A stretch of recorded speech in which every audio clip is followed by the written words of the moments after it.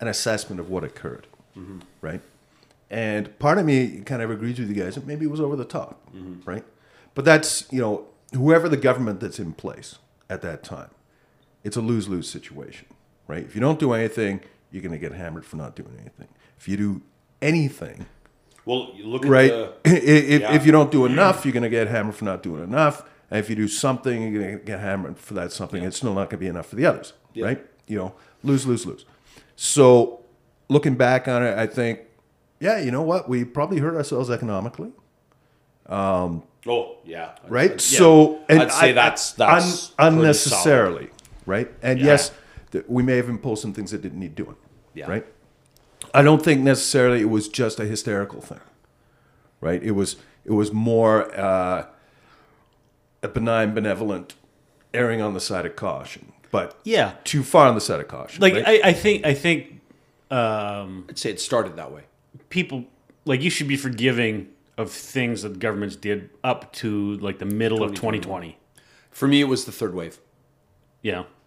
The third wave was I forget exactly the calendar date of that, but that's when that was the tipping Third point. wave was end of 21, wasn't it? Somewhere around there. Yeah. I can't remember. But yeah. I do remember in July 2020, July 1st, like the mask mandate got lifted, and I was happy about that, right? Oh, I was. The other part of me is just, I'm so fucking tired of it, I don't give a shit. It's out of mind, right? It's in the past. Well, I don't even think most people, COVID I don't anymore. think about it really either, right? Like, No, it I comes don't up. think about it It's too just- much now. It's just a cold. Like my dad I would like to see some accountability. Yeah. Well, like to see that's what everybody wants to see is some especially in. Yeah, but in this polarized society, basically. But that's the problem. Is the polarization is kind of. If we're talking accountability, right? Everyone's looking at it from all sides. What we need to be able to pull off is truth and reconciliation, South Africa style, the way they did when Mandela came to power. COVID? With COVID, yeah, like just regarding any social issue, right? Because everyone's up in arms. Everyone's looking at each other going, whoa, whoa, whoa, whoa, right? You, right? And that's why I kind of went meh the other day when you were looking for, okay, let's hold the government accountable for doing this thing. What thing? The Emergencies Act, right? Oh. How do we hold the government accountable? That was the debate going on. Yeah, I don't know if it's going to happen. Right? Well, I don't think there will really be any. But my response is like, right? Because present company excluded. Yeah. Right? Most people out there screaming for this shit. And right? Don't want to hold themselves. They don't want to be held accountable. And for I don't anything, know right? if that's a precedent we really want. Well, I mean, it's and that's why I blame. Ultimately, I look at the protesters and I go, you know what? You guys are a bunch of shitty little people. Yeah, but doing shitty little things, and someone needed to hold you guys accountable. Why the differential treatment though between and that's the other precedent I'm worried about. Why the differential treatment between the wet sweating protesters and the COVID guys? Okay, and I'm going to start out by responding to that with, yes, that's a tricky concept. So I'm not agreeing with treating different things differently, right? Yeah. But in a lot of ways, a lot of context. And I think I've put this on the table before, right?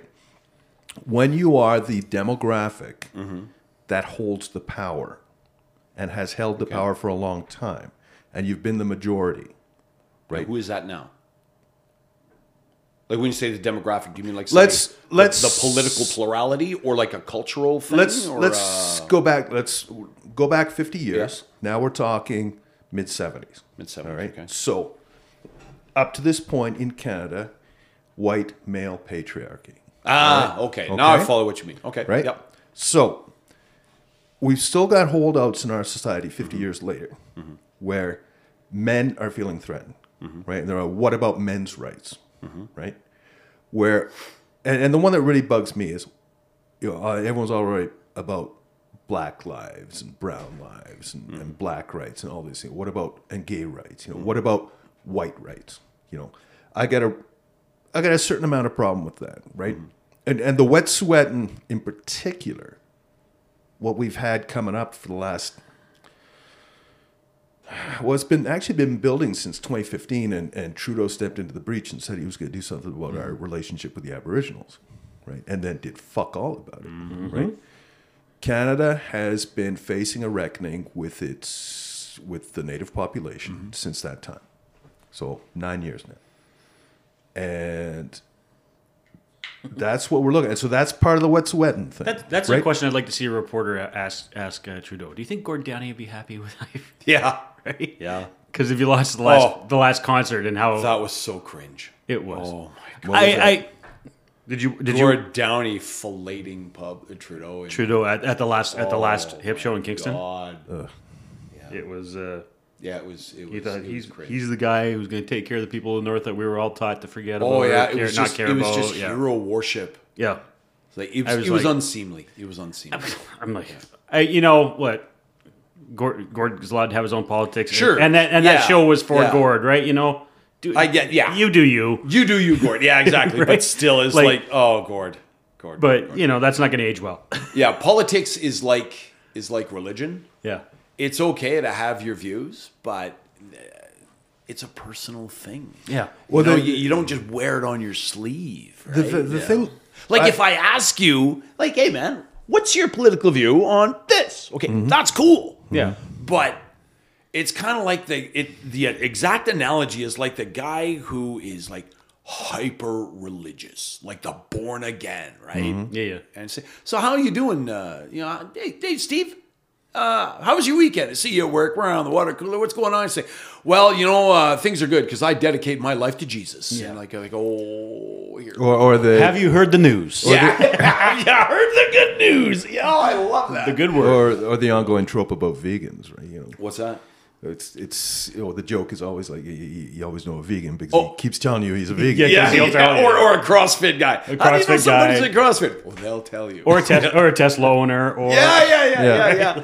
Yeah, so it's like that. It's like yeah, you can have your thing, but if somebody doesn't ask for that information, it's best, just be private. It's a personal thing. Like it's awkward. Like it's kind of like so Steve, how was well,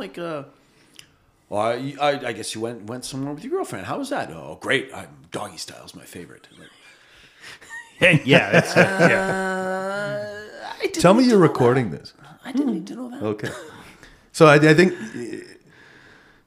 yeah. No, I'm gonna it's suggest- it's not something you leave in polite conversation. the problem.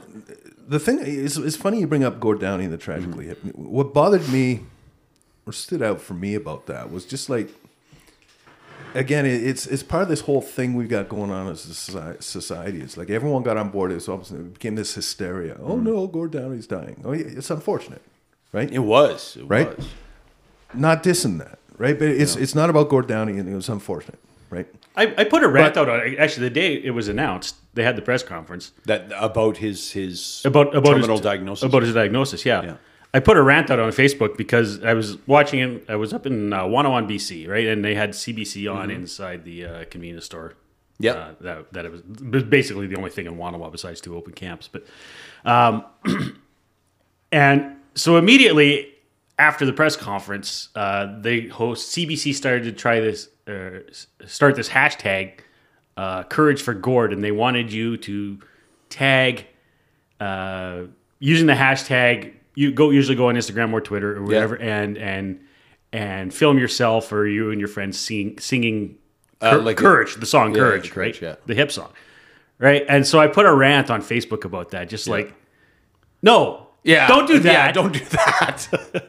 Gord and his family are going to need money. Buy hip albums. Buy hip exactly. tickets. Yeah. Right? Like, that's how you help Gord and his family. You don't do it by putting a stupid... by badly covering their song. Yeah, exactly. Right? Like, this isn't American freaking Idol, right? Yeah. I mean... Spare us the virtue signaling. For Put me- your money where your mouth is. And my thing was, I hate hashtag activism. It doesn't, right? But, Anyway, sorry. Go on, Trent. Well, I mean, for me, it was on the one hand, I can't remember if it was before then or since then. The lead singer of Spirit of the West went through a similar thing. Yes, that was right? equally tragic, man. I Right? loved that band. But nobody went through that, right? Nobody. But I mean, Spirit of the West never achieved the same fame that tragically. They didn't. Yeah, yeah. They didn't But- have the same. They didn't have the same market, I guess. Yeah. But what also bothered me was Leonard Cohen died sometime around the same time, right? That guy's a fucking global icon. He had Right. there was not that same amount. There wasn't the Not same that orgiastic, not hero this- worship. Well, not this hair pulling. Well, and Leonard Cohen's cultural penetration was to an older demographic, as boomers, And his was older more Gen sudden, Xers, though, wasn't it? Like, we didn't have the warning that we did with. I think he just died. Yeah, he just died. I think. Yeah. Like, he did. We did have this months long And then Alex Trebek style. Yeah. Farewell, right? Yeah. I guess. Yeah, no, it just. I will say though that the international accolades that came in for Cohen, Of course. were considerable As it as should have compared been. to say Downey was largely unknown outside of Canada. Well, Well, that's not true because Eddie Vedder gave him a shout out the last because the I said largely unknown. Like say compared to Cohen. yeah. Yeah. Yeah, I suppose, but yeah, like because Pearl Jam was doing a concert the same night that the Hip did the last show, and Eddie Vedder was mentioned. Give a So, shout like, out to. Gord Downey, and then Tragically Hip are doing their last show tonight while we're doing this. That's concert. cool. Yeah, That's cool. No, it's just the So the Hip definitely had a lot of within the music community. Within the music industry, kind of like Rush. yeah, Yeah. for sure. Yeah, Maybe didn't have the I- market I think share. we will not be mentioning Tragically Hip in the same sentence as Rush. Thank you very much. no, the Rush, I think has yeah. actually more global penetration than Yes. the Hip did, but the But- Hip made that decision but to like be Rush Canadian. had never had the same kind of market share, like within music fandom, but within the music industry. Yeah. To other musicians, Rush was legendary. Not to fandom. Like, I think Rush had better like better penetration globally. Oh than yeah, the Hip. 100%. Yeah. their but- fan base is second only to the Grateful Dead. But there are not legions of musicians who said, "Yeah, I'm a hack," compared to Tragically Hip. No, that's true. Yeah. No, when it comes down to it, they were a pop rock group, and they were popular.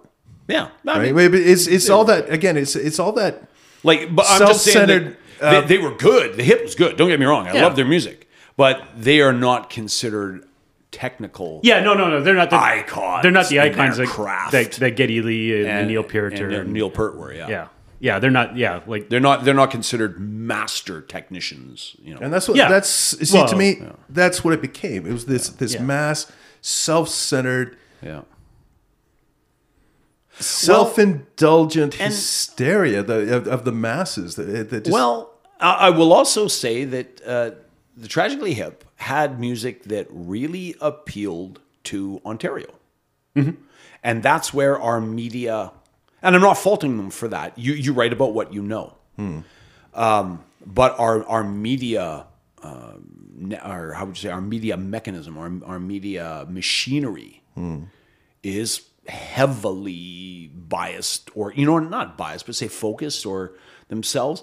The Tragically Hip really resonated with people in Ontario because they told their songs, or their songs spoke their story and their history, and not exclusively, no.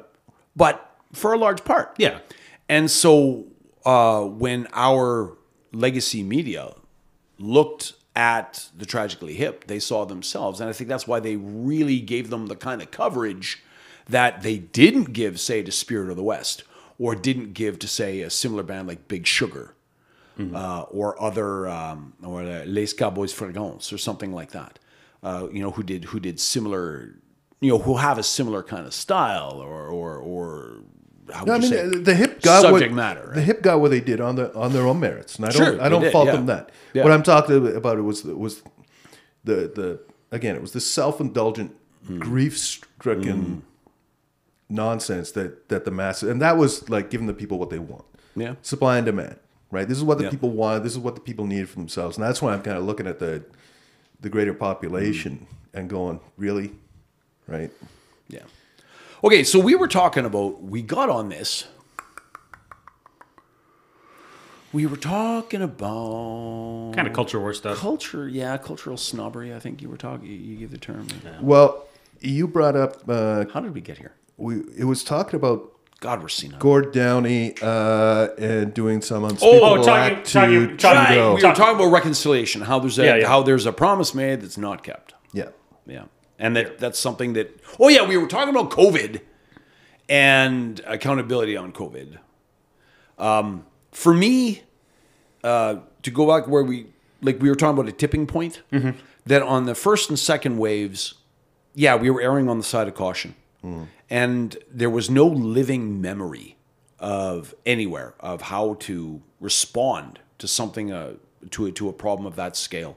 So I think everyone was very much willing to kind of say, hey, man, let's cut these guys a break. Yeah. Be they whatever side of the aisle they were on. People were pretty understanding of governments with the actions they were taking to say, yeah, maybe it's right to do, maybe this is wrong. But the point is, we have no way of judging at this point. Let's be generous. Let's, cut these guys a break. They're doing the best they can. Mm-hmm. I think the change came when we got to, say, the third wave. Because at that point, the population began to say, okay, we've been through this before. We do have a lot of an idea. We've got precedent. We've got context. Yeah, we know what works. We know what doesn't work. We've learned some stuff, right? And we've learned a few things. The thing was, I think reasonable people expected that, the plan should change as we learn more about this, right? Right. And in some places it did, and in some places it didn't. And in some places, the reaction of not extending from public health agencies through basically the executive branch of all levels of government in across the Western world, which then enforced the writ of public health. Yeah, that desire for change and adaptation was interpreted as a challenge to their authority, and they reacted very territorially and with hostility, and it became about, you don't question me. Bending the knee. Yeah. And that's where I want accountability. I mean, that's been a theme that we've debated back and forth. And I'm going to continue to push back against that to a certain extent. I'm going to take something that you just described as occurring at the third, until we got to the third wave, everyone on both sides of the aisle were reasonable. And I think I'm going to push back against that because I actually started seeing it very, very, very early. Right. And eventually it just became like everything else in our society. Like say, resistance to public health measures? Yeah. Yeah. Right. And it, to me, it was just this ugliness we see online all the time. Right. And it started with, you started seeing people making fun of people wearing masks in their cars. Right. And so I saw the first one of those and I chuckled at it. I thought, oh, yeah, you're right. That's funny. Yeah. Right? Why would... That's just goofy. Why would you wear your mask in your car? That's just... If you're alone in your car, why would you do this? So, but someone... And then someone pointed out, and this is... And I think this... And this isn't to toot my own horn. Yeah. Right? I just think this is what people need to be able to do. Right? Someone pointed out... I managed to hear something on the radio, and someone pointed out that when you put on a mask and you go into London Drugs... come back out to your car, you could take your mask off, but you're touching it with hands that were just exposed around other people. And you're touching doorknobs, you're touching product, right? If you leave your mask on, you're not touching less contamination. Less contamination, less risk of it, right? And I thought, that makes some sense, right? Yeah, I guess. So, and again, there's nothing wrong with it, right? I just assumed it was, you got so used to it being on your face, they just forgot. And that's another thing too. I assumed that was most of it. Yeah. And what it came down to for me is two things started happening. First of all, I started seeing this more and more and more, and it went from humorous observation to ridicule to abuse. Right? This attitude towards people for wearing their mask in their car, and then and I'm like, what the fuck does it matter? Like, how much control do you need? And these are people who are coming from the don't step on me and tell me what to do, right? Yeah. Somehow they're feeling, and we've had that discussion. I think this goes back to the death of good faith, because it's you see this, and I assume the internet is supercharged, but you see this and you immediately assume that the reasoning for this behavior you don't like, regardless of how benign it is the worst reason it could be in your perspective, right? Right. So the person wearing the mask in their car is not doing so because they just forgot to take it off, or they did, or whatever the benign reason is that it's on there. It's because they're mask wearing fanatic. They're mask wearing fanatics. Yeah. Right. Yeah. Well, I'm going to take that a step further. Yeah. For me, it's just I feel a need to be a nasty cunt to other people, and that's what I'm going to do.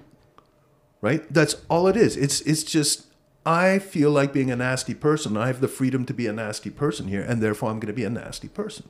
There is nothing about it. You know, they've tried and find a reason for it, but fundamentally, that's what it comes down to, right? Is it? I don't know. Is it, or are they seeing because they're getting to the wrong place? So they're assuming that this person is doing it because they're a basketball fanatic, and they see that person as being of a piece with the people they feel that are oppressing them. Yes. And so it's not A desire to be mean. It's not a desire to be mean, but this is a physical reaction to a threat. manifestation of the thing that's that's making them feel oppressed. I think that this, and again, I've mentioned this before, and I typically, I'm going to, first of all, I use the terms left and right, which we've had many discussions about. Porn star, no, Right?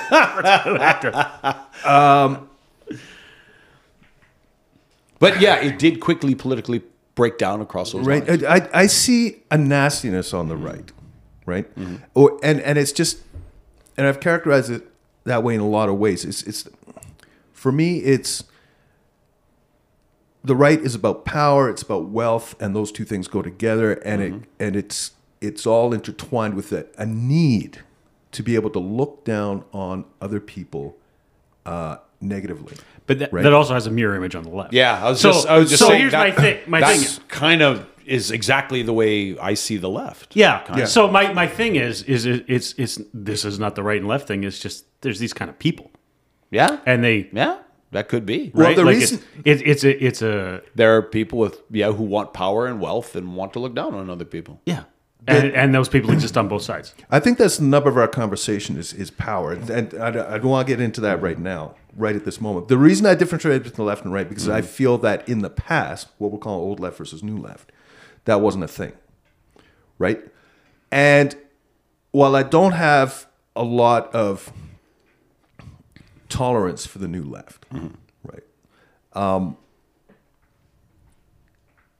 The difference that is still there is while their acts are nasty, right, and ill-advised and ill-informed and it just poorly thought out, right, there's not an inherent nastiness for the sake of nastiness that comes with that, right? I think across the board, social media has allowed for that and created that as what's the word I'm looking for? Just as the potential for that. It's just brought that out in people. But I think that's always been more dominant on the right,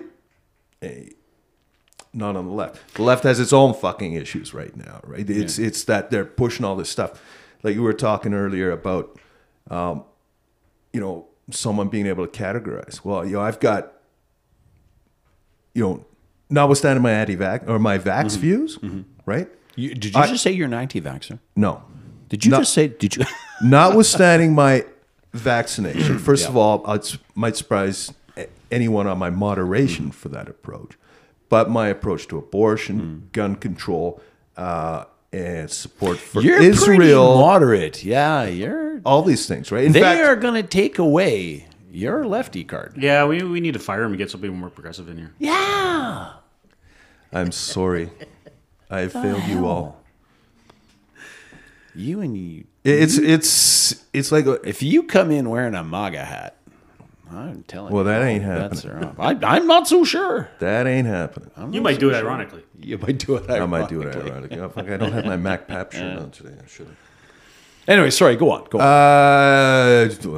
You were talking about kind of like a nastiness that you yeah, see on the right. I mean, now, is this something you would say? Can we talk about a new right as well as a new left? And would you say that this nastiness is a feature of it, or do you think it's something that's we have, say, continuity, say, going back to the 50s or 60s? well, no, I think again, it's all in degrees.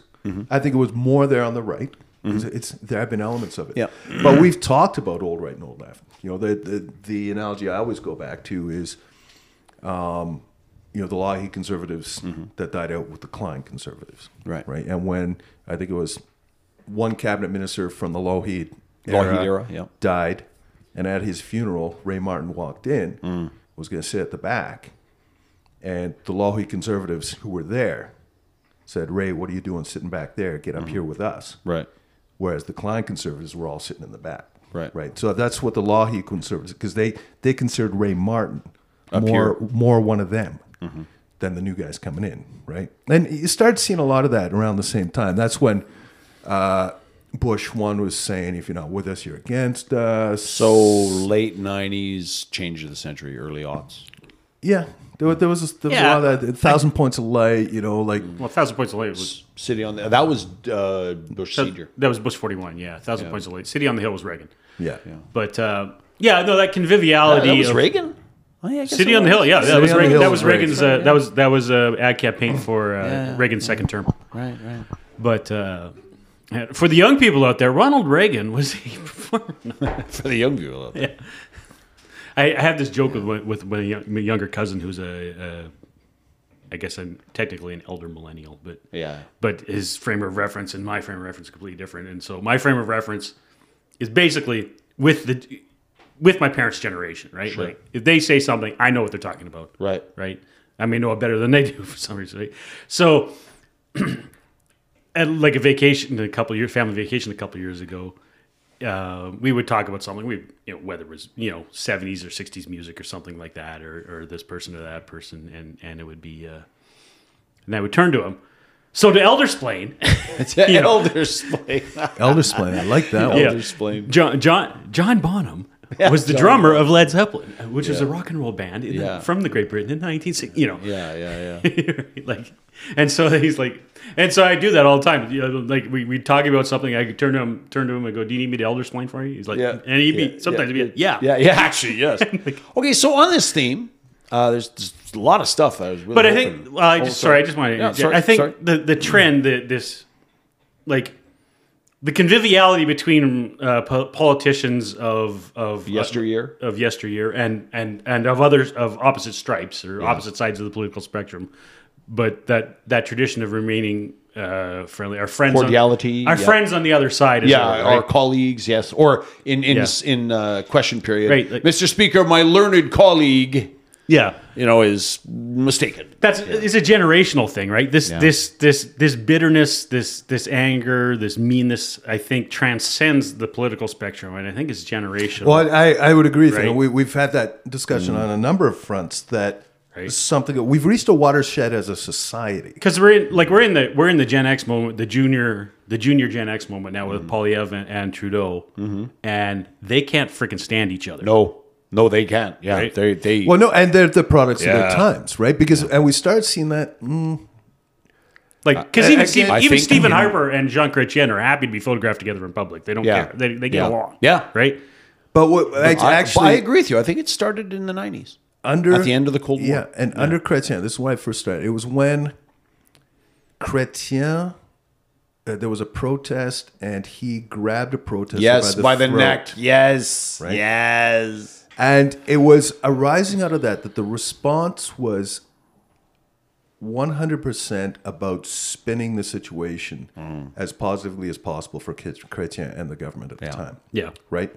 So, and that's where politics became all about spin in Canada anyways. Well, I don't know. I think it goes way earlier than that. But. Well, it took on a particular... That's why I first started noticing, okay, they weren't responding to issues anymore. Mm-hmm. It was just responding to what... Imagery. The public had decided were... Yes, the optics, right? Yeah. What the public had decided was the issue right now. That's what we have to deal with, right? So, and we saw that with Obama in 2008 when he leveraged Twitter. We saw that with Trump and Trudeau in 15... Well, I mean, it started on the American side. It started with Clinton, right? Like once the Lewinsky scandal hit, and everything was spin. Everything was spin. Yeah. Right. Hillary Clinton did everything she could behind the scenes to literally destroy Monica, and she literally ruined Monica Lewinsky's life. That wasn't politics, though. Well, it was politics. Well, except that was personal. Yeah, that was personal. Well, he got impeached over it, though. But that was the Republicans doing that. That was not. That was not Hillary Clinton doing that. No. But it was guaranteed she was doing stuff behind the the scenes that helped contribute to the entire messaging from the administration, the Clinton administration, was spin. Or yeah, it was yeah, spin, right? So that's where that really started. And then, like I you don't say, know, Trudeau man. with his, I even think we go back to well, I mean, the 50s on this. Okay, well, you going back to McCarthy? No, like talking about how, it's less about say issue and policy, and more about appearance and imagery. Well, I think it's I'm been going there. to go back to Diefenbaker and how Union Nationale used their political machine to get him elected. I kind of wonder if this is something we can't trace to the the ability to rapidly transmit imagery. Like there is, I don't know. It's basically a precursor to the fax line. yeah. Where they could send an image via telegram, and this allowed newspapers to publish images, albeit in black and white. Rotoscope, was that what it was called? I don't know what it is. Yeah. I'm going to say it goes back to there because at that point, there's a couple of really big changes, Well, there, like say the invention of radio. yeah. And it was a mark of politics was you had to have the ability to be a good orator. Yeah. Because your speeches were not given to a single venue now. They were given to the entire electorate through the use of radio in the, say, 20s and 30s. Well, yeah, like the Kennedy-Nixon debates from 1960, who they polled after the debate, and they polled people who watched versus people who listened. Right, listened, yeah. People who listened on the radio thought Nixon won the debate, and people who watched the debate thought Kennedy won the debate. And so then we get into the 1950s, 1960s. Yeah. Now how you look Is important. is incredibly important Yeah. because of imagery. And so then I think that's kind of where it begins to start, where we start talking about spin. Oh, there's no question that politics has always been that. Again, what I'm getting at is, and what I believe we've been discussing is the watershed that we hit. Well, all of a sudden, the politics became rude, right? And it became nasty. That politics lack of became about morality, Right. And I'd say that So- started in the 1990s. and it's nowadays it's just like making the other guy look bad, right? There is not A lot of it, yeah. there is A lot of not a single politician out there these days who's going to concede that their opponent did something right. Yeah. Yeah. It's all about I finding. So it's remember hearing this about in the debate for the last provincial election. The debates are really boring now, and there's really not a lot of point to them because everyone is so afraid of giving their opponent that gotcha soundbite. Yeah, Yeah. absolutely. Yeah. That absolutely it's all pablum. Everyone is just sticking to a safe, meaningless. How would you say? Like, And so nobody- vague a position. and nobody answers the questions. Yeah, nobody answers the question. Because unless they can answer the question, is specifically conceived to make And their the- talking point, answer Yeah. the question. and that's why I'm saying we reached this watershed as a society, I- where this is how our politicians behave, and it's also what our what the not just the pundits but the punters expect. Like Yeah. everybody out here is just like that's what they're looking for. They want something to pounce on. They want some. The feel good again. The feel good for the individual in our society these days is to be able to point their finger at someone and shit on them. You see this a lot in image media, Instagram, YouTube, TikTok. Trent destroys Patty with fact bomb or with logic. You know, like, Yeah. And that was a It's real click- trend it's for a while. clickbait. Yeah. Destroys was a word. Yeah. You saw not so much now, thank God. Yeah, it's But yeah, kind of gone away. it was but- really common, say 5 or 6 years ago. Yeah, where that very thing, where we're looking for that. Really Yeah, and it's always definitive, someone combative from the left moments, is saying yeah. someone from the left destroyed someone on the right, Yeah, and vice and versa. vice versa. right? So Yeah. it's just like, and it's like I said, that's one of the reasons. Like, if I see an MSNBC headline, I don't check it out. Yeah. Because it's just Yeah. just reinforcing its own message. There's right? certain media outlets I don't take seriously, and I don't look at them. I don't look at MSNBC. I don't look at Fox. Right? Those Yeah, two are- yeah. If I will look at them, if I want to know what the spin is, but if I want information, Yeah. I don't look to those. Fair enough. But on this point, how things can get nasty, and it seems to be a feature of our time. So, how in the hell did I have no idea that Tucker Carlson was coming to speak in Alberta until it was already over? I didn't know either until it was over. Yeah. I was had toying no with idea. bringing this up. I mean, probably and then because I we're thought, neither of us are on X, right, or on Twitter. It could be, yeah. right? Because like I heard something about somebody in Ottawa was trying to get a petition to say that the guy couldn't be let in the country, and I remember thinking that's stupid, but I didn't. Yeah, whatever. I didn't think about it, and then all of a sudden, he was in Calgary, he was in Edmonton. I'm like, right? Holy shit! When did this happen? Okay. Good. So I got two directions I want to take this conversation. Okay. First of all, and getting back to previous conversation we were having without digging too far into it about the UCP and rural Albertans and how we view them and stuff like that, right? And I think I mentioned out loud that I have not been unimpressed with Danielle Smith as premier. I mentioned this 1 or 2 episodes ago. But the fact that she met with Tucker Carlson just... Yeah, because she did event together. Yeah. She was at the event in Calgary. Why? Because we were just talking about Fox News. And he was so bad, Fox News got rid of him. Right? Him coming up here, how he's going to liberate Canada and all that bullshit, right? Which to me emphasizes just all the nonsense he engendered. What was the name of the tour? They had some name, something like that, like the Irredeemables or something like this, or like Deplorables, basket of deplorables or something? Something like that. It was something like he was mocking that term or something with the name of it. I forget what it was. Anyway. So there's that. So I'm not impressed. The other thing is, and we can circle back to this in a second if you want. What's in his content that's so objectionable? Like you mentioned that it was so objectionable that Fox fired him. What specifically is in Carlson's message do you find really objectionable? I'll come right back to that. Okay. My second point, and this is just a generic thing. I'm like,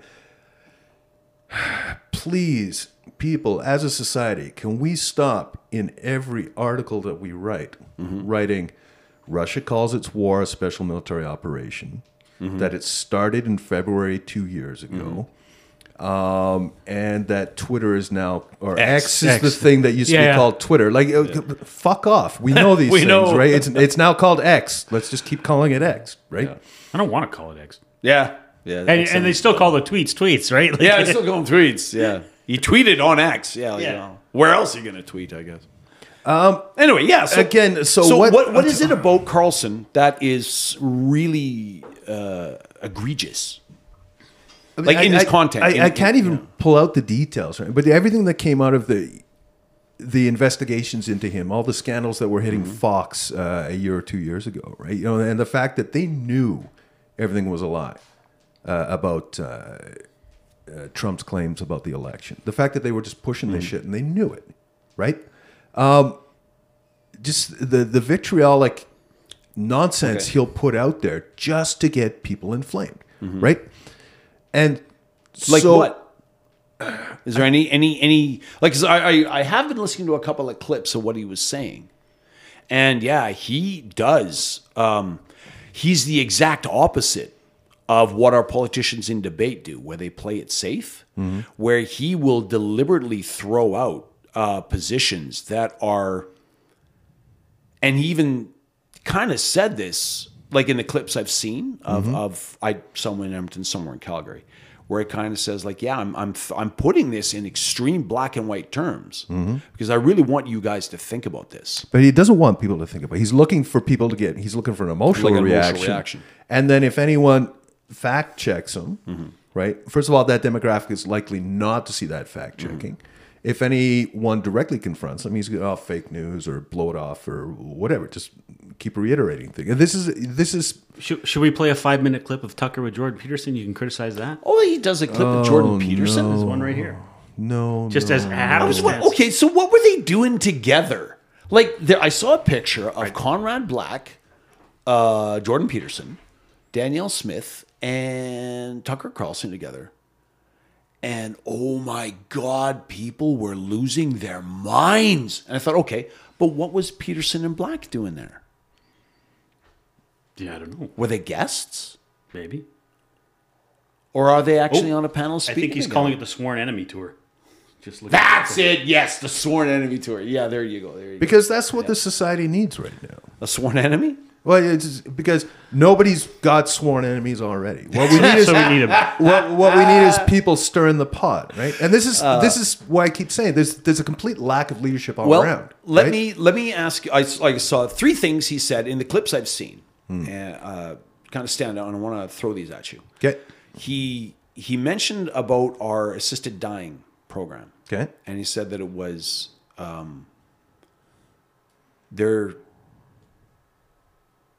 that they are targeting.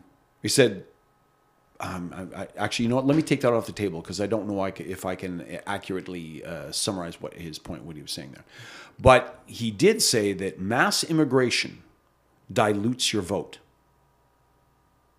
And that was part of the it's almost like a play on the great replacement theory, that when you import over 1 million people, it dilutes the vote of the native-born population, and that was intentional. What are your thoughts on that? I mean, it's not an immediate effect, right? There's no guarantees you're going to get, but you're probably right. A proportion of those, if you're more liberal and you've got a more liberal immigration policy, there are going to be people who are going to be. Now you've got a bunch of sympathetic voters, right? I would say, on the left, you're more likely to have policies like that because you're more likely to think like that, and those people are more likely to support you, right? To use an extreme example, the extreme right isn't going to do that. They're not going to give the votes of immigrants, right? Because they're probably not going to appreciate them that much. Right. He made another point with regards to Christianity and how that a specific emphasis on enforcement of lockdowns seemed to be applied to, like, in other words, a more harsher treatment was applied to Christian congregations who wanted to remain open for services during the lockdowns. And then he mentioned, like, there was a wave of arson that hit churches when the original, and as it turned out, false allegations of mass graves came out, and that excuses were made by Trudeau for these arsons. And he said that this was a deliberate attack on Christianity. What's your position on that, or your observation? Well, I mean, I've heard some articles. I've even heard some of the native elders, like the native leadership in those jurisdictions, who are saying, on the one hand, they're not surprised. On the other hand, it is not justified, right? So they're themselves saying that this should not be happening. I would bet you $5 right now, not a single one of those arsons was caused by a native person. Like I believe that 100%. I don't think you think it's a bunch of woke. I think it's a bunch of white. Well, no, I shouldn't say white, but yeah, I'm going to say woke activist radicals. 21st century Bader Meinhof, JRA, maybe something like that. But Brigades, equivalent. It could be. Who knows? Like middle class kids, yeah. with no grievances, so they found. But I'm going to bet you, I would lay money on it that not a single arson act was committed by a native. Well, I mean, I'm not sure if you brought up those 2 points individually, like separately, No, or it's because the ones I could remember. No, but yeah, there was no agenda behind that at all. No, but they were, or did he present them as, okay, on the one hand, we've got the congregations that were prosecuted. Yep. And on the other hand, we've got churches that have been set alight. Yep. Is he connecting those 2 dots? I don't know. Okay. That's why I was wondering about the presentation. Yeah, I don't know what order he made those things in. And he mocked Chrystia Freeland. Well, he mocked Trudeau a lot. But I remember one part, he mocked Freeland as being just an absolute idiot. But also, he was quite humorous, actually, in what he was doing. He definitely used humor.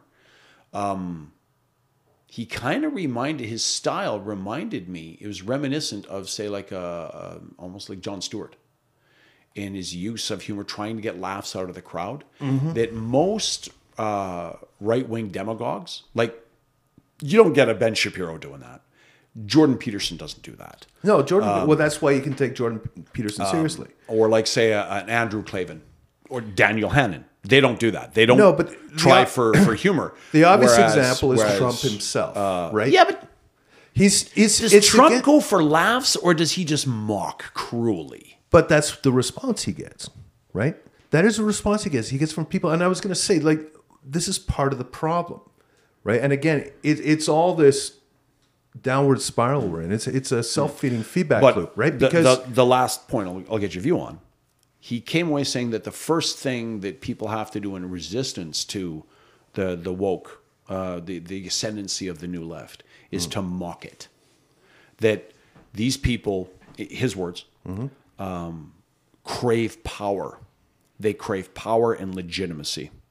And the first and most meaningful step you can take to deny them that power and the legitimacy of their power and their sovereign their domination over society is to mock them. So what's your take on that? Well, I think that's part of where I was going to go with that. It's the mocking, the ridiculing, it's denigration. It is deliberately attempting to strip the dignity of people. Right, and that feeds into this, like I said, this feedback loop, this negative spiral we have of nastiness, right? So, or as I would characterize the woke left, on the one hand, as being very, very misguided in what they're attempting to do. Well, I think what needs to be careful of, what to mock the woke as people, as individuals. That's just feeding the nastiness. That's just that's encouraging people to be mean, right? And that's my problem with our society these days. However, hang on, right? That's always been the way to disarm, undermine. Well, I like disarm as opposed to undermine. Undermine to me is a negative thing. You're trying to undermine something that's positive, right? You want to disarm something that's negative. Okay. And that's the whole point. If you're going to use humor, and maybe mocking isn't the best word, because again, that's denigration, right? Oh, it was definitely denigrative humor, right? No doubt about it. So for me, or like what Carlson was saying was absolutely denigration. What you need to do is separate the person from the act. Right. The person from the word. Criticize the policy, not the person. Right. And you don't need to criticize. I agree. Humor has always been the way to disarm something strong and nasty. Right? If you don't agree with it and you're able to logically pick it apart, then the emotional reaction, this is how you deal with any bully, left or right, is to laugh it off. Your emotional, and the woke is what wokeism needs to learn this, right? They feel justified in getting outraged about everything. They're offended about everything.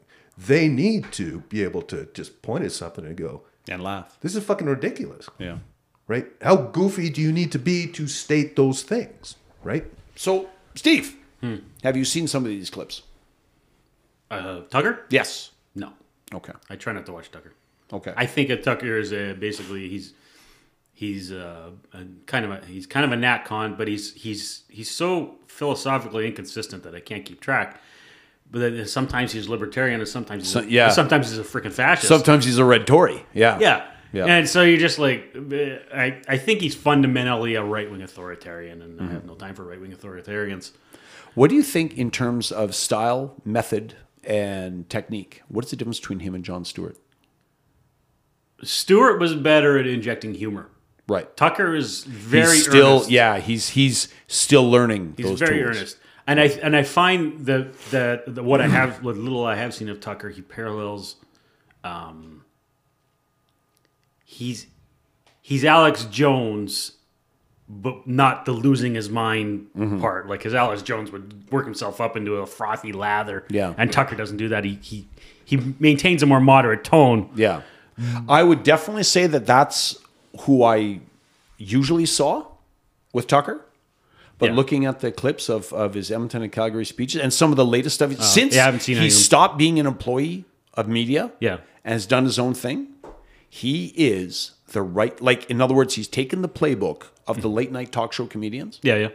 and copied that exactly. But he uses right-wing talking points instead of left. Yeah. So I haven't watched any of his stuff really since. If I happen on it, I see it by Take accident, a look. Take a look at some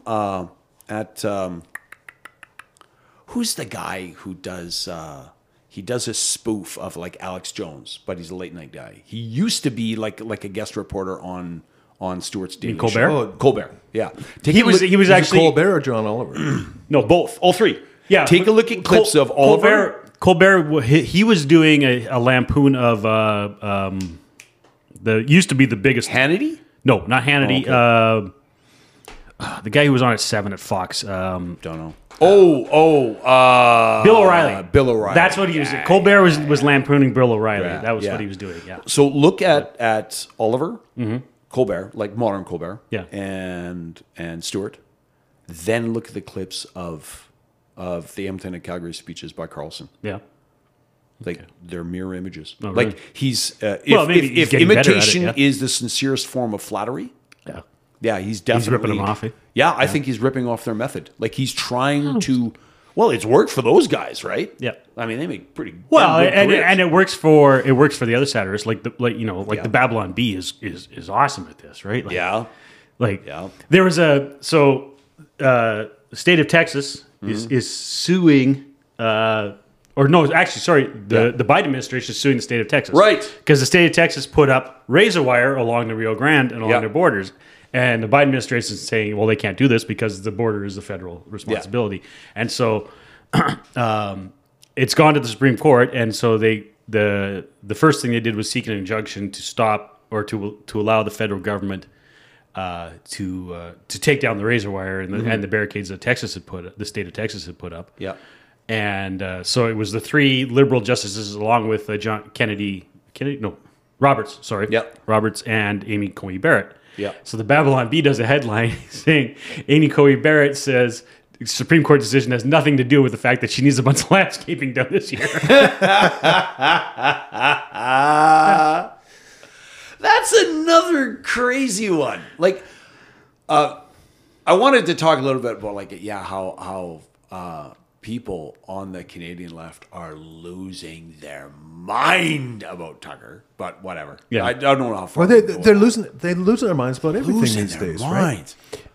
And again, coming back to whoever was you're saying can identify someone's point of view based on their vaccine Hannah. opinions, Yeah. right? Yeah, that if I know your stance on one issue, I probably know Right. your stance on Right. every issue. Israel, the whole Israel thing is again. I'm just I believe a reasonable human being looking at I don't even know what words to use. The extremist, unthinking, finger in your ears, la la la la la la la la, support for Hamas that's coming out of the woke left. Yep. That's hard to figure. It's offensive. Yeah. Right? And just I anything. just don't see where the commonality of interest lays. Well, it's this inability to be able to. It's straight enemy of my enemy. Yeah, but how is... See, this is what I don't get. How is Israel an enemy of the Democratic Party? Well, I think, okay, if you take October 7th out, Yeah, take that out. right? Take it out of Yeah. the mix, Yeah. right? The government of Bibi has not done Israel any favors in any way, shape, or form. Politically, like internally, he's had struggles, Yeah. right? Legally and politically. Yeah. Externally, he's been alienating the world. Well, Right? I don't know, Right? man. Israel's So- always been alienated. I don't think you can make that worse.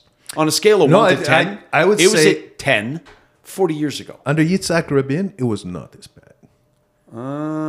Under who was it got assassinated? Was it Rabin who got Yeah, it was assassinated? Rabin who so got that was his assassinated. second time round. Maybe. He was the guy who did the Camp David Accord with... No, that was Begin. Okay, Begin, yeah. No. Yerebin did one with With they call it. Did they call it with the Dayton Egypt? Accord? Yeah, there No, he did it with there were Yasser two Arafat. major. There were two major accords. There was the one done with the guy who took over after Nasser, who got assassinated. He was president of Egypt. Basically, he sort of won, salvaged. Mubarak. No. He was the general who took Sadat. over. Sadat. Oh, right, yeah. No. Yeah. But Rabin did. So who was the guy who did the deal with Sadat? That was that Begin. would have been Begin. Yeah. That was Okay, Begin. and then there was the guy who did the deal with Arafat to create the Yeah, Palestinian. That would have that been was Rabin. Yeah. Okay, And he's the one who got assassinated for it. those were the only two times that Israel's the hatred of Israel internationally went down from 10 to about 8.5. Otherwise, from 48, with those two brief windows, like international opinion means nothing to Israelis because they have always been like the United Nations. You look at the number of United Nations resolutions against Israel, it is a uniform record right from 48 onwards. So to say that. Well, he didn't do anything for Israel's reputation internationally. That's that's like saying the Edmonton Oilers have really bad pitching. It's kind of irrelevant. No, it's not. It's all relative. I mean, up to a The certain only point. international opinion that matters in Israel is in America. That's it. Yeah. But but as far as the left Yeah. here in the West, Yeah. aligning themselves with Hamas and the Houthis, Yeah. it's straight enemy is my enemy. Yeah, I don't want to. I know I hate to say Who's the enemy? Well, Israel is the enemy of the left because Why? Because the Long March of the Institutions brought in a bunch of anti-Semites and anti-Zionists. It's anti-Zionist. It's not anti-Semite. No, it's anti-Semitic. It's anti-Semites too. It's not everyone who's an anti-Zionist is an anti-Semite, but not every. There's a lot but there's of a lot of overlap on anti-Semites. that Venn diagram. I dispute that. Right, but Okay, then you're still wrong. Okay, we'll get in. Maybe we get into that. Not right now. Okay, but Well, let's before stick. you make your point, Let's stick with the anti-Zionism. do you Sure, need a that's cigarette fine. or what? Say again. Do you need a butt or what? Because I need a cup of coffee. All right then. All right, comfort break. Okay.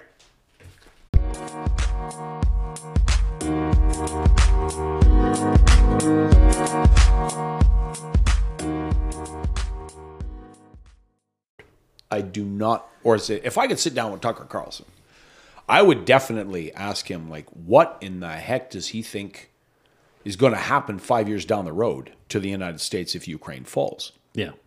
Because to me, I'm not going to bore you guys with it, but to me, Ukraine falling is a death sentence for the United States. Politically, it's a death sentence.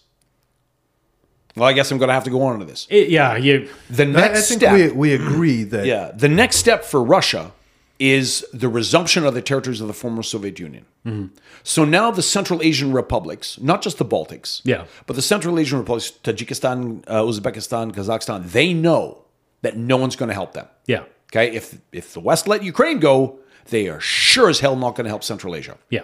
So but now, does Russia even need to go into them? They're practically in the Russian sphere, anyways. but all of the rhetoric we're getting out of the Kremlin, and again, not just Putin, not just guys like Peskov, Lavrov, Medvedev, Putin, not just Putin and the Siloviki, but out of people like Semyonov, the Russian Pushilin, like the academic elite, the oligarchs, the cultural leaders of that country, they are all extremely revanchist. So my point here is that this is not something that will die if we whack Putin. This is an issue of Russian culture, that they must resume the territorial integrity of, if not the Russian Empire, then absolutely the Soviet Union. And that they must have complete and total control of all of these former territories. The only difference is, scope. Does that include Mongolia or not? Does that include Poland and Finland or not? That's it. That's the only difference is how far it's going to go. The old Warsaw Pact. Yeah, like that's the minimum. That's the minimum is the territory of the USSR. The maximum is the Warsaw Pact or the Russian Empire. that these places, because they have Russian minorities and were a part of Russia, they must belong to Russia. So if you're Tajikistan, Uzbekistan, Azerbaijan, you know that the only way to protect your territorial integrity is a nuclear deterrent. Yeah. You can't compete conventionally with the Russians. Your economy is just not big enough. So you need a doomsday option. And this also follows down the road for South Korea. This applies to Japan. This applies to Vietnam. It already applied to Pakistan. But this applies to Guyana. This applies to 2 or 3 different countries in South America.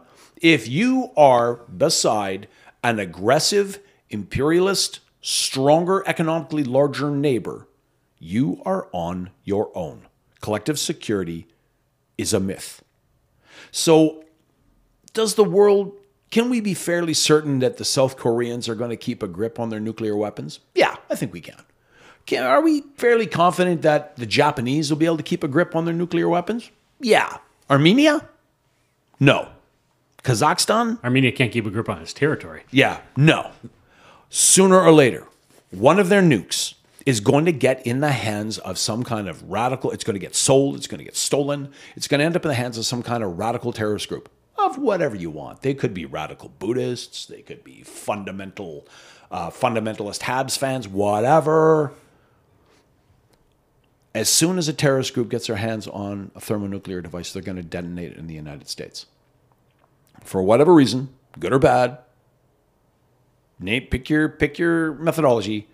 The only place in the world where they're going to look to detonate a device is Los Angeles or New York. It's going to happen. The United States will not survive that event.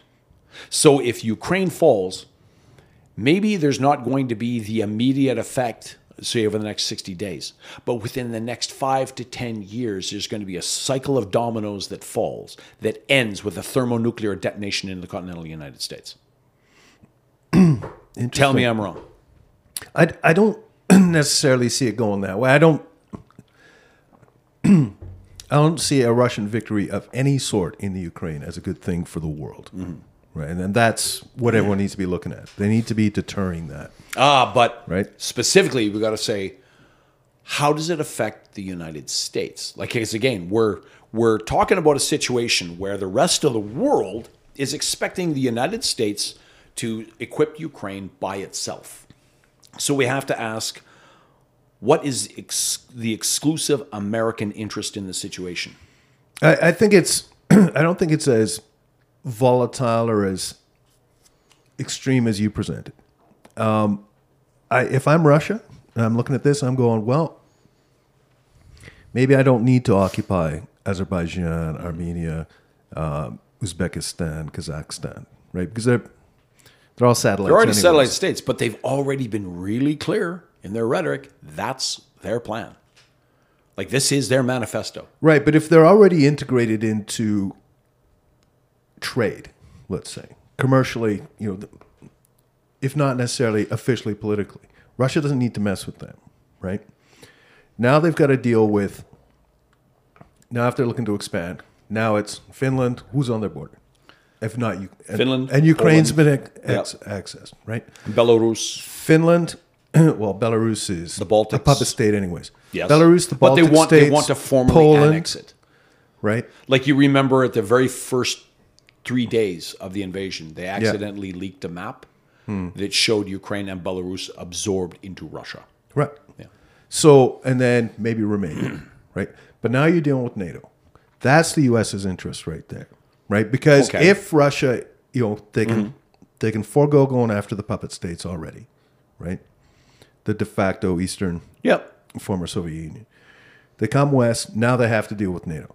That's where the U.S.'s interests are. Right now, why? NATO can avoid conflict with Russia by propping up Ukraine. Once Ukraine is gone, then all bets are off. I agree with you. Right but now, to take Steve, like a recent interview I saw with Steve Bannon, if the Americans don't have an interest in Ukraine, why do they have an interest in the Baltic states? Now they're treaty bound to the Baltic treaty states. bound. Well, what if they walk away from the treaty? Well, they could. they could. And they could. And with Trump, don't tell me that's not a possibility. Oh, absolutely. Well, So what if Trump walks away from the treaty and says, look, man, this is not my issue. Why should America, and I'll say this as devil's advocate, what is the American interest in the Baltic states? Okay, but now... Or say, the Baltic states. What's the American interest? Now the parallels with Germany of 33 through 38 come to the fore, right? Because eventually American isolationism didn't work then. It's not going to work again, right? So that's why people are getting ahead of the game here. You think right? you're going to convince Trump on that?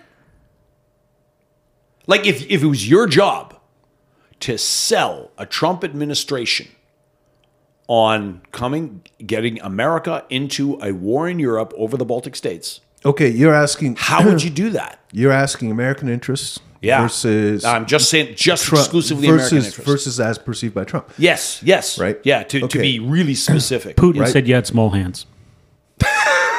You know what? You joke. I'm not. Well, I am and I am not. But. That's what I would probably do. If I really wanted to influence Trump's policy, I would create an info op that says, Putin insulted you. Yeah, well, Putin thinks this thinks you're a pussy. Yeah, Putin thinks you're a pussy. Yeah, because that would probably... Putin thinks he can control you. Putin thinks... totally. Because that's the way... Well, that's the way I perceive Trump anyway. I think that's how Trump's mind works generally, right? Like, when he's not doing struggle sessions for his supporters, but public struggle sessions for his supporters. He's very, very... and like, this is the... He's actually a lot like Jim Jones. When you learn about he is. I think so. Just in public. Yeah. Right? He, because the other day, he had Tim Scott on stage after he won New Hampshire. It was Tim Scott on stage and someone else. And they were talking, and Ron DeSantis quit after Iowa and endorsed him, but he wasn't there. But he like literally humiliated Tim Scott on stage just by saying like, because Tim Scott just got engaged. And he's like, Tim Scott just got engaged. I didn't see that coming. Who saw that coming? I didn't see that coming. He basically called him gay. Oh, my God. And then he said, Tim Scott must really hate Nikki Haley. You're up here endorsing me. You must really hate her. And Scott comes up to the microphone and Trump's like, what's he going to do? And he's like, Tim Scott said, I just love you. And he's, just like, wow. Crazy. But anyway, so how do you sell the kind of guys who, like, say, a Steve Bannon, who are saying, look, like his point during the interview was that NATO's not an alliance; it's an American protectorate, where America foots all the bills and has all the responsibilities, and it's not fair that the Europeans are allowed to have massive state subsidies on their economies and 6-week vacations, and American people can't. Because America has to cover the cost of European defense. So now you're not talking apples and apples there. But if these are the people that are surrounding Trump and the Trump administration giving him advice, how do you counter that and say no? I get what you're saying, yes, but it's in America's interest, nonetheless, over the long run, to bear those costs. How do you make that argument? Well, I mean, we've taken 2 steps of a standard deviation away from the original question, right? So it is in America's interest. I think that's... How do you figure? But it's not like obvious to Trump. If leave Trump out of it for the second, for the moment, okay, right? America, generically, no matter who's in power, it's in their interest. How? Right? And like I said, isolationism doesn't work for them, right? Never has. Won't this time. But it's not. It's not obvious to like the wing of the Republican Party that's against Ukraine aid. Right. Like I said, I'm going back to the original question. Right. How is it in the America's interest? No, all right, now, why isn't isolationism in their interest? Because they're going to lose out. They're going to lose hegemony. They're going to lose market share. And politically, you're going to have this chauvinistic society that's just pushing envelope, right? Either they watch Russia just expand south and west, and these other countries just roll over, or they end up in a war, right? A war Russia probably wins, and therefore it just becomes a dominant power, right? Now America's been not isolated, but by comparison, isolated. by comparison, the U.S. is now smaller than this Yeah. new and improved Soviet Union, right? Yeah. That's how it loses. So at some point, it loses out. So it's best to start it now. Like I said, I agree with you. What the West is dealing with now successfully, or has been up to this point, is being able to look at this and go, okay, this is Abyssinia. This is Spain. This is Czechoslovakia. This is prelude. Right? They're doing this before it gets to Poland. Yeah. Right? They weren't bound by treaty with Ukraine, but they're basically saying, okay, this is the line in the sand. Right? We can do this without getting involved. Yeah. Right? In other words, we can fight a war with Russia, Yeah. but without American blood.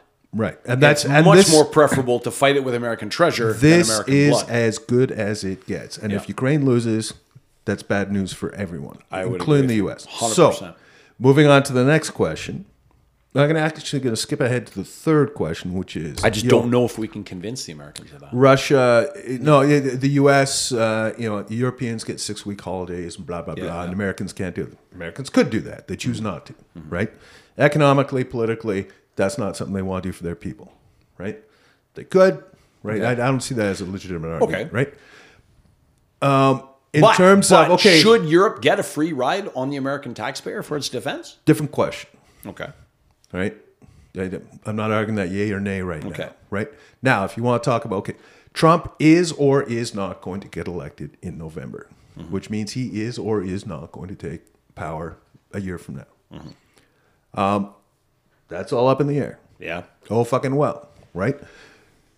You want to talk hypotheticals? And then personally, what we discuss about that here and now is irrelevant anyways, right? It's irrelevant if he loses. It's irrelevant if he wins, like what the three of us think, right? Hopefully he doesn't win from that point of view, right? If you want to talk hypotheticals, how do we convince them? Well, I think I've already laid my case out there. Now, from their point of view, you're right. But again, isolationism doesn't work.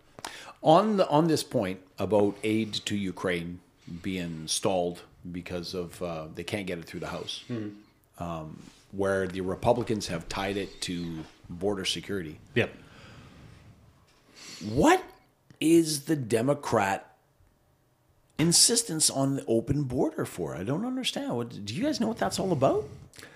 I think it's Like, why is that so important for them that they're willing to sacrifice Ukraine for the sake of protecting Mexican inflow? Well, Or I mean- not Mexican, Central American inflows. right now. What you're talking about right there, it's that's never any question, right? Because in this day and age of finger pointing, it's just like, well, we're not holding it up; it's the Republicans doing it. Yeah. We're not tying Ukraine to the border, right? We're not tying the border to Ukraine. That's the Republicans doing that. All we worried about is the Ukraine, right? If you want to have a conversation about the border, let's have a conversation about the border, separate it out. Like that's what drives me nuts about what I want to know is like in terms of like like real policy. Why the Democrats is that so wedded- important to the Democrats? Yeah.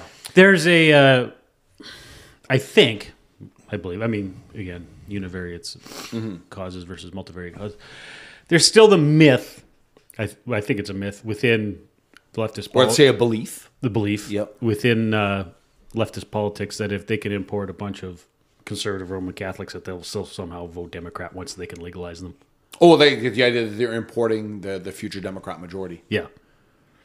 What's your take on that? Why is it so important okay. in terms of policy to the Democrats to keep illegal immigration? I think, again, to a certain extent, as discussed previously from a Canadian perspective, immigration is generally a left thing. Open to immigration is generally a left thing, right? So that, it's Democrats.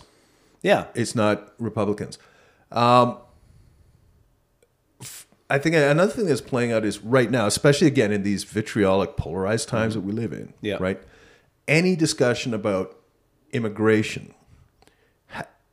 there has to be a pushback against, and we can go back to 2016 on this, with Trump's build a wall. Build a wall. They're all murders and rapists. Sorry to interrupt. Right? I just want to point out that the thing I said about the Democrats, the Republicans believe that too. Yes, they do. Right? Like that's why the Republicans always want to shut the borders because of the belief There's a very Democratic voters. like Carlson's replacement theory. Yeah. Or a great replacement theory. Yeah. So fundamentally, yeah, both sides believe that. Yeah, interesting. Sorry. No, that's cool. Yeah. No, that's But important context. But like, we talked about earlier how the Biden administration has gone to the Supreme Court to stop the state of Texas from Reinforcing because closing its border. Again, it's so all. why is it so important? It's still politics, right? It's all about making the other guy look bad. And we've been spending all this time saying ridiculing.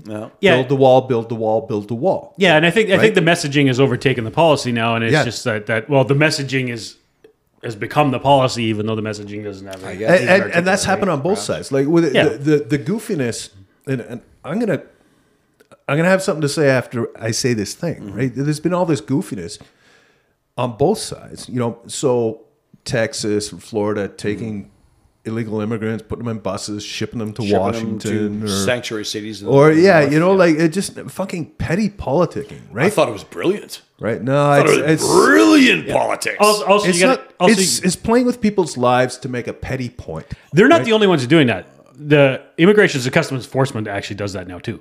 Oh yeah, it's the federal government is doing more transportation of migrants out of the South into the sanctuary cities. Yeah, but at least when it's ICE doing it, it's planned. It's part of a plan. Whereas it's not really, because they really much just give them a bus ticket. Yeah. I mean, right. I do understand I do understand that facilities and infrastructure for accommodating and like caring for people, just basically a roof over their heads and medical care for those who need it and what is strained to the breaking point along the American Southwest, along the border. And this was going to be my counterpoint. I was flabbergasted sometime in the last 48 hours. I can't remember exactly when. I heard a stat that in December alone, I'm trying to remember the math. In December alone, the Texas border process, it was in six figures. Mm-hmm. Oh yeah. No, I think it was something like they're doing like 300,000 a month. It was 250 to 300,000 a month of December alone, and I was like, "Holy fuck!" Yeah. Right. So obviously, as a nation, you need to be looking at that, but that takes bipartisanship. People need to be looking instead of like just flinging shit back and forth like a bunch of monkeys. What's that? What do you mean looking at that? You could look at all sorts of that. You just have to look at it and go, okay, 300,000 people per month coming into your country. That's going to come with some challenges, let's say. And that's understanding. Yeah. All right. How do you house them? How do you accommodate them? How do you employ them? What do we do about this? Right. Yeah. So what should they do about this? You have the floor. Like the three of us. Throw a couple of darts. I'm not going to hold you to anything. Just throw a couple of darts. What do you do? From the perspective of saying it's a good thing. From those numbers? Yeah. Those numbers? What do you do? I don't know. Right? But nobody's having that conversation. Nobody is having that conversation. Right? It's all about, I think I got to be right or saying close the border. Don't let them in. Right. But if you come from the perspective of saying, no, we should let them in. How do you... Yeah. So let's do that? So start, let's make that one of the conversations, right? What is realistically, how can we come to some sort of accommodation consensus on that? Let's talk about that. You can't even talk about that. Right? I don't think that conversation is happening within the Democratic Party. I don't think that conversation is happening within the left. No, absolutely not. I mean, it's on either side. Forget having a cross aisle or a bipartisan conversation. I'd say I don't see one happening within the pro-immigration camp, or within the anti-immigration camp. Well, I see their conversation is close the border. Yeah, right. And now, problem solved. Boom. We don't have to worry about feeding, housing, caring, education. No, close the border. Done. Right. Thanks for coming out. There's a conversation. Okay, there's a humanitarian conversation. There is a social economic conversation. Yeah, within what that benefits pro-immigration camp, I don't see any kind of proposals or discussion or debate or anything going on. Right, and you'd think they'd be good at that. They're herd people. So they're consensus people. Hypothetically, let's say Trent's part of the Democratic Party and has a say in things and can actually achieve something, right? So I'm looking at this and I'm going, Yeah. okay, I agree. 300,000 people a month It's a lot. It's a lot. That's a lot. That's something we need to fucking look at. Yeah. Right. So let's not call it closing the borders. Let's call it controlling the borders. Or say slowing it down. Right.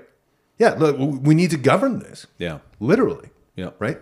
So stop this influx and administer it. Yeah. Right. There's a demand.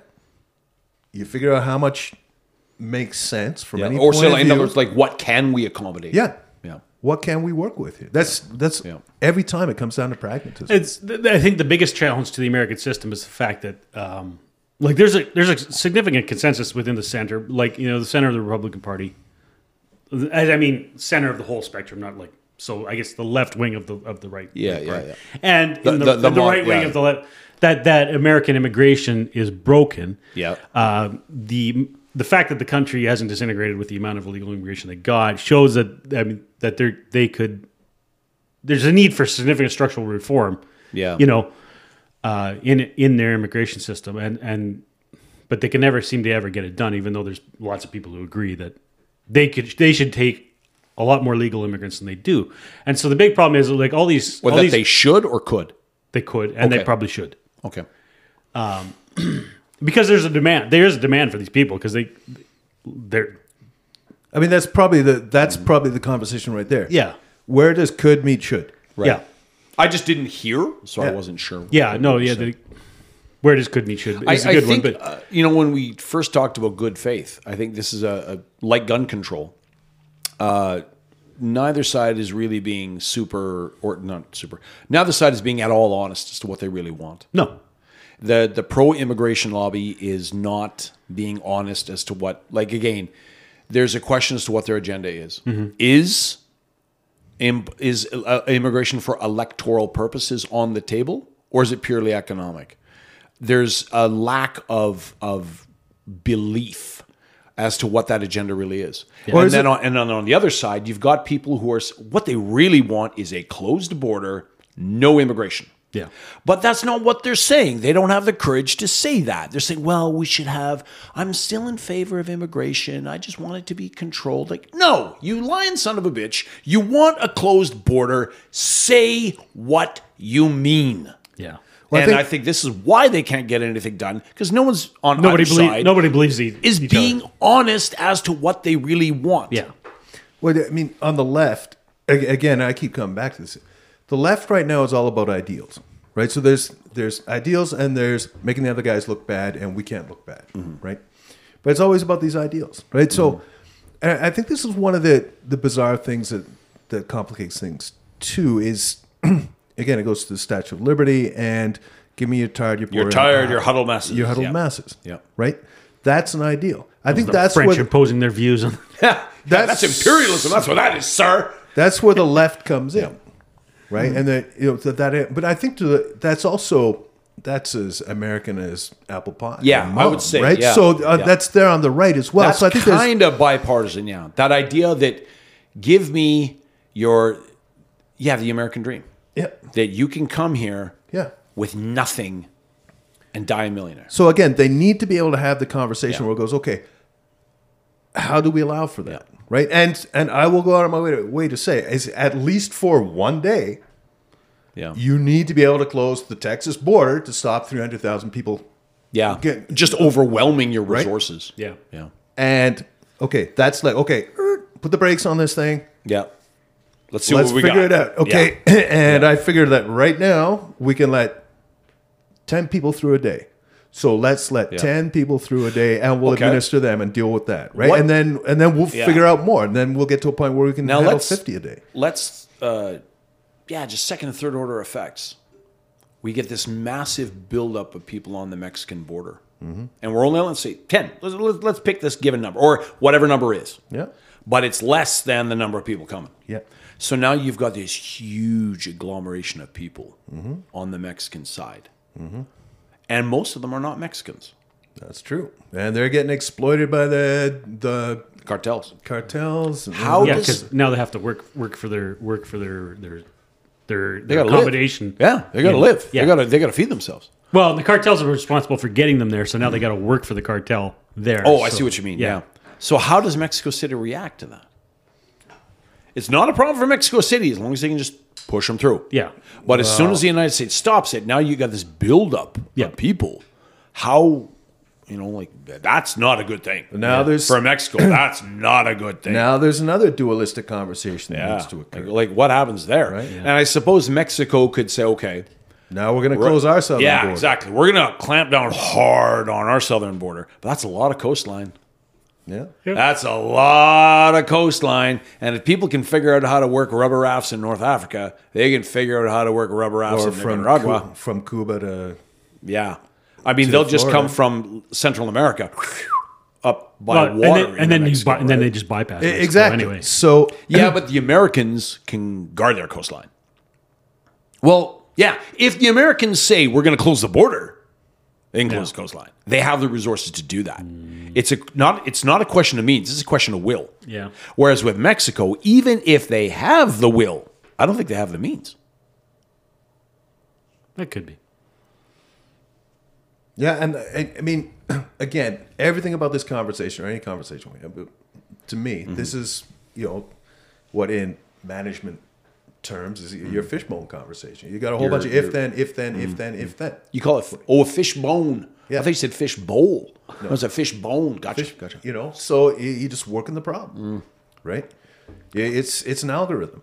I do think that busing immigrants into blue cities was brilliant politics. Yes. Brilliant, because it's really had. I don't know if this was the intent. I kind of think. Is it Greg Abbott who's in Texas? Yeah. Greg Abbott is governor of Texas. Okay, I think his intent was probably to bankrupt those cities. That's my guess, and don't hold me to that because I don't have a lot of evidence to back that up. That was my gut. But I think what it has done, it has really created a fracture within the Democratic Party. It has really driven a wedge between minority voters and the Democrats. That's great 21st century politics. And if all that matters is you getting into power and staying in power, and that's all that matters on both sides, then that's great politics. Yeah, However, politics, not policy, politics. Doesn't make for a functional society. No. I mean, look at the problems that they're having. Yeah. But on the other hand, again, It's great. it was these Democratic voters which are propping up the administration that wants to keep that border open. So now the red states are saying, you share the pain. So, yeah, but it just becomes this cycle of achieving nothing. In fact, achieving less than nothing. I don't know. It's putting consequences on policy, which is a new factor. Because the sanctuary cities like Seattle, Chicago, New York, Philadelphia, right? They had no consequences to themselves being sanctuary cities because they never got migrants. That's great. They never did. That's or very, very, very few. Yeah. But they were still able to impose their views upon Arizona, Florida, New Mexico, Texas. Well, now they're on the receiving end of mass migration, and it's starting to erode support for the concept. So instead of being able to have a bipartisan, constructive national conversation about these things, right? To me, this is just an extension of fuck the sanctuary cities. Is it a point of it's they like wanted this, now they got it. I want to make a libtard suffer. I want to laugh at the libtards, right? That is accomplishing nothing. But what happens if it brings the blue states? Now they actually have to have a constructive negotiation because now they're dealing with the consequences. Now they're dealing with the Why should red states subsidize blue state ideology? I'm not one for owning the libs, but I can get how people, there's a lot of shading for it going around the right. I'm watching Eric Adams cry about how hard this has been on New York City. Oh, yeah. So if in the end it brings the Democrats around, because now they're constituents. Yep. Because ultimately it's about convincing constituents. Yep. And look at Trump's numbers in what were blue fortress cities. Yeah. Well, and even in 2020, Trump had the highest numbers. Yep. Ever voted of any Republican candidate ever between basically all the minorities except for he was abandoned by suburban whites. Yeah, right. His vote was was better. Yeah. What's the word I'm looking for? Anyway, His support amongst minorities. his support amongst minorities was better than he had in 2016 and was better than any Republican better than any candidate. Republican in like the last 50 years. Yeah. And it's getting even stronger now. Yes. Yeah, and actually that's the thing that worries the Democrats is because they're seeing their minority base. Yes. That's what I mean. Like it's really driven a wedge between the Democrats and the minority vote. Yeah. So anyway, if shipping migrants, a few 100,000 migrants from the southwestern and the southern states, from the border states to the blue cities, causes in the end, Democrats have to come to the table to negotiate a rational immigration policy for the United States. Yeah. With whom? With the Republicans. No, the same Republicans who just pulled this bullshit, just to own. Well, they're the ones who want they're ones who want. Yeah. Have the Republicans who are pulling this shit tried to have a rational conversation with the blue cities in question? For like 40 years, Yeah. and they always get called racists, Yeah. and that shuts down the discussion. Like that's why we as in the West have never had an honest discussion about immigration until 2023 and late 2023 with like until after November or after October. We have never, ever been allowed to talk about immigration because it was a taboo. It was a sacred cow. It is an unlimited good. And if you question it, you're a racist. So there was never, ever any room ever to say, okay, like what you were proposing, what can we accommodate? And if we have a finite number, who should we prioritize? And these are fair. I'll give the devil his due here, to borrow a Peterson phrase. Those are really, really difficult questions to answer. Yeah. I can understand why a political class would not want to go near that, especially one that's based on such treasured ideals. But it is a conversation that needs to be had. And if this is the only way, and so far, it is the only way that the border states or the red states, which are so far on the receiving end, on the business end of mass immigration, that's the only way they've been able to get the Democrats, the blue states, to the table. Then, it's not bullshit. It's I don't know. Desperate measures for desperate times. It just seems to me you should be able to go, okay. Because they've been trying. Their social systems have been overwhelmed for 30 years now. Okay. I don't know. Seems to me before you do this thing, Governor of Texas phones the mayor of Seattle, says, listen, here's the situation. Yeah. Here are the stats. And by the time he got to this point in the conversation, he's already talking to a dial tone. If you're telling your problem, Greg, not mine. Yeah. If that's how it happens, then I'm behind you. All right? Then fuck them. They had to kind of force the hand of I these do not believe blue that states. conversation was attempted, and I don't believe that conversation would have ended up in a dial tone, right? That conversation hasn't happened. Well, the fact that you think it wouldn't end up in dial tone, I think don't want to use the N word, but naivety. Oh, naivety. Yeah, I was wondering. But look, that conversation attempted to happen 25 years ago. Oh, yeah. Right? Like this we're talking. Okay, this then- conversation hasn't been constructive since the late 90s. Okay. Right? So, late 90s, right? Year 2005. Okay, we had this conversation 5-6 years ago. This is what I said. These are the trends. Yeah. All right? We're not happy about this. Let's start talking about this before it gets to 2023. And these are the projections, and this is what I'm going to do to you. Well, like in the Canadian context, I got to wrap this up here right away. Yeah, no. there were people who tried to have, in the European context, there were people who tried to have these conversations, and they were immediately ostracized and pushed to the side. And I think that's where the populism came from. Or that gave birth to populism. And I'll define populism as something that the electorate wants to talk about, but that is expressly and deliberately ignored by the mainstream political establishment. And that brings in your Bernie Sanders, That brings in your Trump. That brings your AFD. That brings in your Vlaams-Blok. That brings in your Front National. That brings in your People's Party.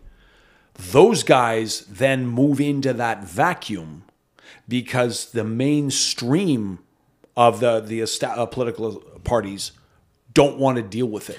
Well, I think the mistake has been on the left and the woke. Again, they just la ideally, and then characterizing everything as intolerance, right? You need to be able to have the rational conversation with the reasonable people, the moderates, right? And you're right. But because that's just, if you shut down the conversation, it doesn't occur. Yeah. Right. And populism, on the other hand, that's always there. It's always waiting in the wings. It's always waiting for some demagogue to come up and stir it up, right? I don't think it's accurate to say, oh, because those who hold immigration as a sacred cow aren't allowing for the conversation, that's what creates populism. No, populism's always there. It's always got its cadre going on, right? How do you define populism?